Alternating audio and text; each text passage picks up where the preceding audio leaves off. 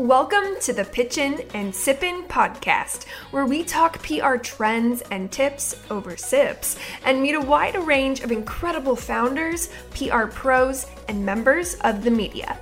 I'm Lexi Smith, a former workaholic VP of PR and marketing turned two-time entrepreneur, founder of the PR Bar Inc., business and PR coach, new mama, and self-proclaimed connoisseur of puns, pizza, and wine.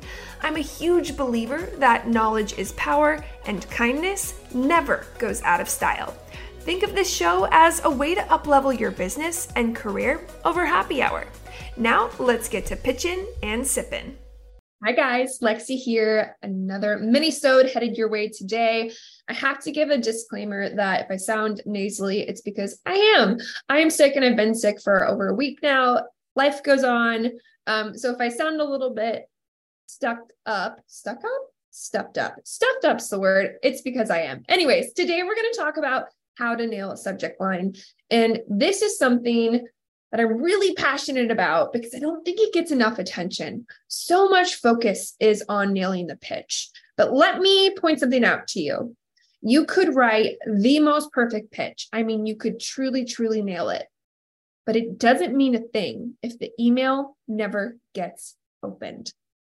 So many amazing pitches never even get read because we have forgot or we have neglected to nail that subject line. So today we're going to go over some best practices, some things that I've learned. I'm going to give you some examples and hopefully you find it helpful.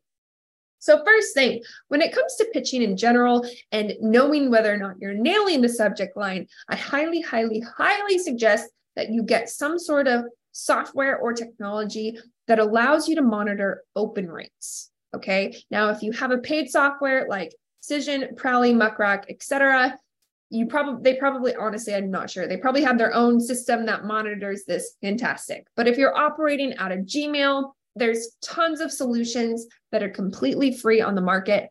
I use Streak. Streak is an extension that integrates directly into my inbox that shows me if and when my email was opened. This is a great indicator of whether or not our subject line was effective. So before you send your next pitch or you start your next campaign, make sure you have this set up and turned on. This brings me to a strategy that my team and my agency use. It does not have a fancy name.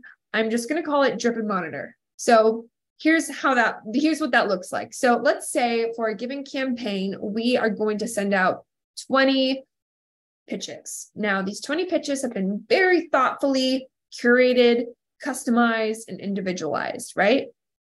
Before I sit down and time block an hour of my day to just press send, what my team and I will do is send 1 to 2 from our, I say kind of B list contacts, meaning not like the main, like top of our list, wish list feature, but someone somewhere in the middle, maybe even towards the bottom. Wait, I send the email, maybe I send 1 or 2 or 3 max, and I monitor to see if they get opened.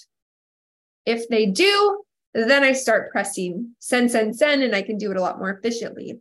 If they don't, this gives me time and space to retweak my subject line because there's likely 2 things that are happening if they aren't getting opened. 3, rather. 1, the journalist is out of town that we can't really control. Maybe you'll get a bounce back. 2, there's a likelihood or a reality that you might not even be making it past their company's email firewall, or you're hitting spam. Or 3, it's just not that good and you're getting sent to trash. So by starting with a couple of pitches and monitoring and being patient, that allows us to troubleshoot in real time. So that's a strategy you can play with. Now, what do we put in the actual subject line? I want you to think of your email inbox like you would think of Google. I want you to think about it like Google in terms of searchability.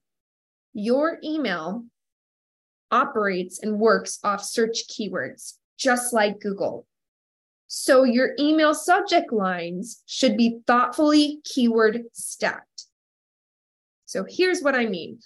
let's say you're pitching a Mother's Day gift guide with a fashion product. In your subject line, you should have Mother's Day gift guide, fashion, and your company name. Because what that allows us to do, or allows the journalists to do, is efficiently search for your pitch beyond the first time they see it.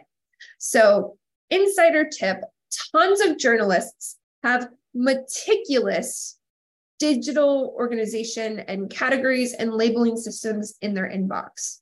Okay, so if you can only imagine, they're receiving hundreds, thousands, dozens, depending on the journalist, of pitches a day. And a lot of them like to hang on to them because while a pitch might not work for their specific article load at that point in time, it could look in the future. So they end up filing pitches based on topic and keyword and beat. I've spoken personally to journalists who have their labeling system based on beats. So it could be anything that says tech in the subject line gets filed into a folder. It can be labeled by outlet. So if something hits their inbox and the subject line says this is a pitch for Forbes and they're a freelance writer, it gets filed. So be really, really thoughtful and literal with the keywords you are putting in your subject line.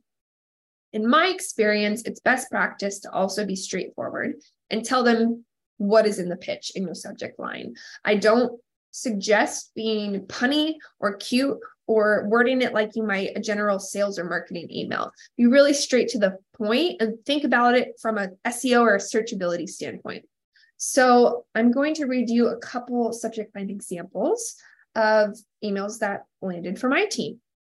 So there is for the outlet Work Life, a given journalist, she has a series that are called WTF articles. So basically she goes like, what the F is, insert category. So for our subject line, we said WTF are hush trips, article idea for Work Life. Literal, that was what the pitch was. We pitched her an idea on what the F are hush trips for Work Life.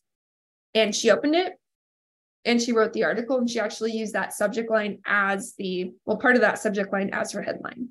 So that's an example. Now I'm going to give you a local example. So for press release news, something that I have personally found really effective is highlighting that you have local news. So I'm just going to search my inbox in real time for you guys. So also, your subject lines are going to depend on what you're reaching out for and the type of pitch. If you're a PR firm and you're representing someone new, a subject line kind of format that works well for me, especially for local, has been new local representation for company and quick question. That's something I've used a lot. But I wanted to give you some press release subject line examples.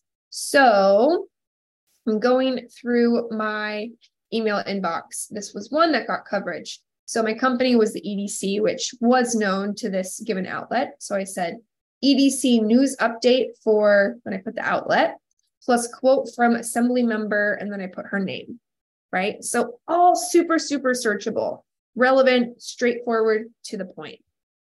Another one, launch of new countywide initiative and business resource hub for Ventura County. Again, this was a local one. So what I'm getting at here is keyword stacking, being straightforward and being relevant and calling out exactly what is in your pitch, right? Make the journalist's life easier to know straight up upfront what that pitch is about.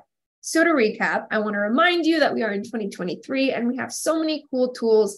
I guarantee there's a million gajillion more tools I don't even know about, but minimally monitor those open rates. Consider a drip and monitor approach if you aren't sure if you're nailing the subject line, and really keyword stack and be literal and upfront with what your pitch is about. I would love to hear from you guys about what subject lines have been most effective for you.